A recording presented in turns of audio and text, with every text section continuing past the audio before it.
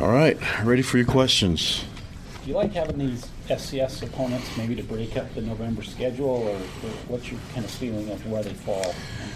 I don't do the scheduling, so I just get the guys ready to play every week, and the goal is to match the expectations that our fans and our players have for themselves. So that's what I try to get done. So we just another week for us to practice and get ready and to try to be at our best this weekend.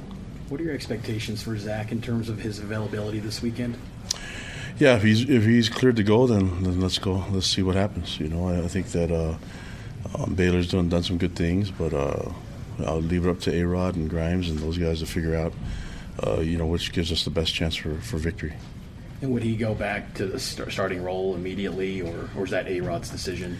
I guess we have to kind of see how he progresses, and how everything's healing up. So hard to gauge that right now. Probably know more after practice and know more a little bit as we go from day to day. I know that Zach made a lot of improvement from, say, Thursday to Saturday. So we'll see how much improvement went from Saturday to today and go from there.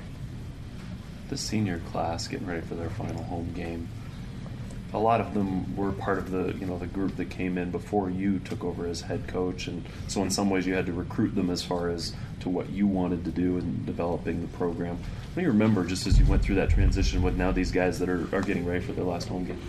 Yeah, we've been able to work a lot together in the last few years, being able to establish the culture and working really hard on getting those guys feedback and I think they seen the leadership that the guys have gone through. I look at a guy like Diane Gongwoluku who wouldn't say a word when I first got here. That was just his style. Now he's a vocal leader for us, and I think that happens naturally, but it's just really cool to see him find his voice and his place as a leader on the team, and have the guys really start to follow him. They were doing that a year ago, so guys like him and others that have stepped up, and the quiet leaders like Talon Shumway and others that have done some really good things for us. It's just been a lot of fun. It went by really quick, and I know they put a lot of hard work into establishing the team that we are right now, and looking forward to seeing what they've done in the future. Their hard work and sacrifice for the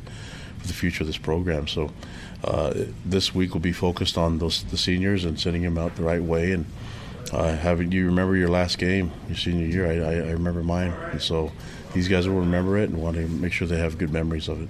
You mentioned Diane. He went back to cornerback in that second half to take on Gandy Golden. Will that be a permanent thing, you think, or is he going to go back to safety moving forward? I don't know yet, because we have to figure some things out. Troy Warner and Chris Wilcox will be playing this week, so we've got to figure out our depth chart and our rotation and seeing how the guys. You mentioned stuff about Zach earlier. The same goes for Chris and Troy. Guys that have experience starting for us. We'll kind of look at what our depth chart will look like and trying to get the best 11 on the field. So that even means defensive backs. So Diane will do whatever it takes. We moved him right in the middle of a drive, and once we moved him over to corner, he was ready for it, and I thought he performed really well. So. Luckily, we have guys that can swing and go at corner or safety. Troy's one of those guys. Bo Tanner's another, and we have I think we have some flexibility there, trying to get the best two deep, the best 11 on the field. You mentioned senior day, obviously, but how much of an emphasis is it this week trying to get to that 6-win mark and that bowl eligible mark for you guys? No, all the energy is focused on getting the win for the seniors and their last game in Idaho Stadium. So we're not even worried about that other stuff. Just trying to go 1-0 this week and do it for the seniors. When you were recruiting Blake Freeland, did you see him as an offensive lineman? I know it's been a lot's been made of playing quarterback and all that. Saw him as a lot of different things. We thought maybe D-end or even tight end for his freshman year and see how he grows and how he progresses. And we knew he was really strong. When he got here, he was on a mission right after basketball ended for him in high school. He was on a mission to gain weight and get bigger and stronger. And that guy in the 2 months leading up to the season, I was really impressed with how strong he got and how much size he was able to put on. And the guy's an animal, so I'm just really glad that he's able to produce for us and do really well as a true freshman, starting at tackle, which is hard in this game. And especially considering the move that he's made, and still really being relatively new to the position. So I think, like I said before, Mateos and Grimes are doing a great job getting him ready, and Blake he comes from good genes, so that should work for him. We saw after the game on Saturday the interaction with you and Mike. What does he mean to you, just as personally, as well as just what he means to this team? Oh, they're all my guys, man, and the relationships that I still have relationships with my former players that I've coached to this day, and all the way back from my Eastern Arizona days. So I want those guys to know that, and it's not just me, but I think that's what football does for you. These young men, it's cool to see them get older and eventually settle down, find jobs, and become great men in the community and great husbands and fathers, and then I get to recruit their boys. So and so that's how it works. And getting to that point now where I'm starting to see some of the, I'm recruiting my teammates' kids, so that's making me feel old. And now the next step is to recruit my players' kids. So that's what we're doing. You mentioned recruiting about a month or so out till early signing day. Do you expect to sign a full 25-man class this year? I don't know. I mean, we have a really young team still, and we return a lot of guys. And so that, in connection with the return missionaries that are coming home, trying to find the best time to slot them in, whether it's January or in May or even later on after the summer, and seeing how they progress from coming home from their mission. So everything's so... it's kind of really specific to who the individual is and the timing of it all. So we'll see that, and then you look at some of the preferred walk-ons and walk-ons on the team that have deserved scholarships. I think we have to do the right thing, and that's recruit from within first, and then look elsewhere. I think can't take those guys for granted. The guys that have put more energy and more sacrifice into being here. And so I think it's important that we recruit from the team first. You mentioned that you don't deal with recruiting on a day-to-day basis, but when it comes to these FCS games, would you rather have a regional opponent like an Idaho State versus somebody from clear across the country coming in here? It doesn't really matter who we play. I like being able to just be with the team and be on the field, and whether we're on the road in the East Coast time zone, we'll have fans there, and so and being at home is important. But this week, it just I have connections to guys on a lot of coaching staffs, and this is no different. Looking at Idaho State, they have a couple guys on their staff that I know really well, and Late Talamai coaching there. He's a former player of mine, and Cam Yancey's coaching there, a former player of mine, and then you look at guys like CE. I think everyone calls him David Fifia. We call him CE.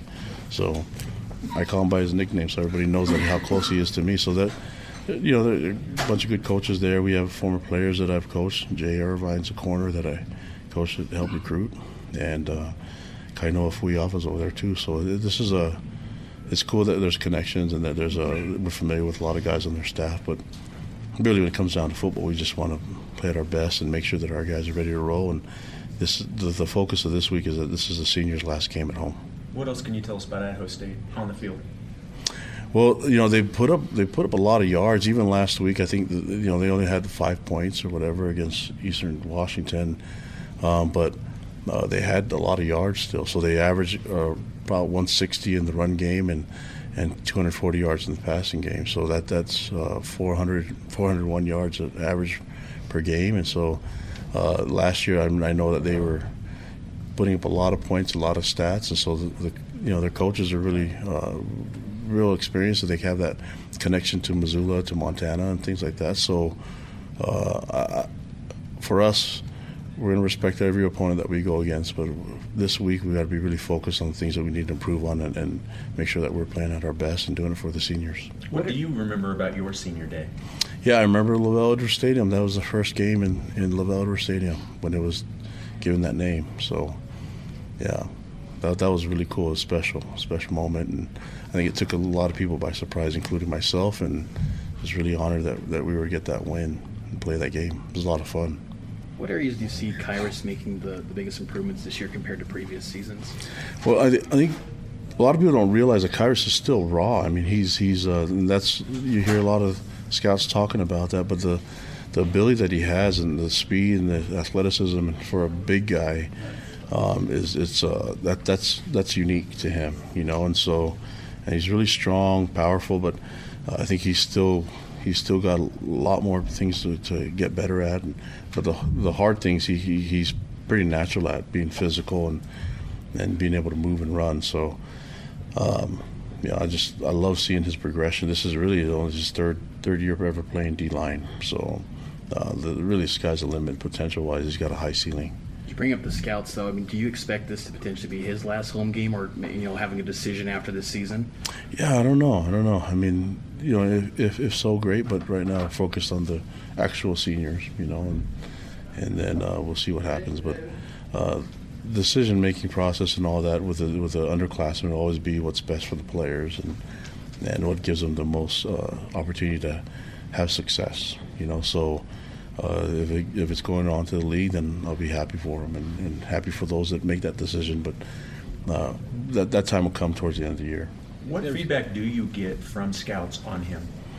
A lot. I mean, get great feedback about all our players. From especially starting with our seniors and from all our skill guys that are graduating, our receivers and our tight ends, and they like the guys that we have. We're looking at our DBs, and so.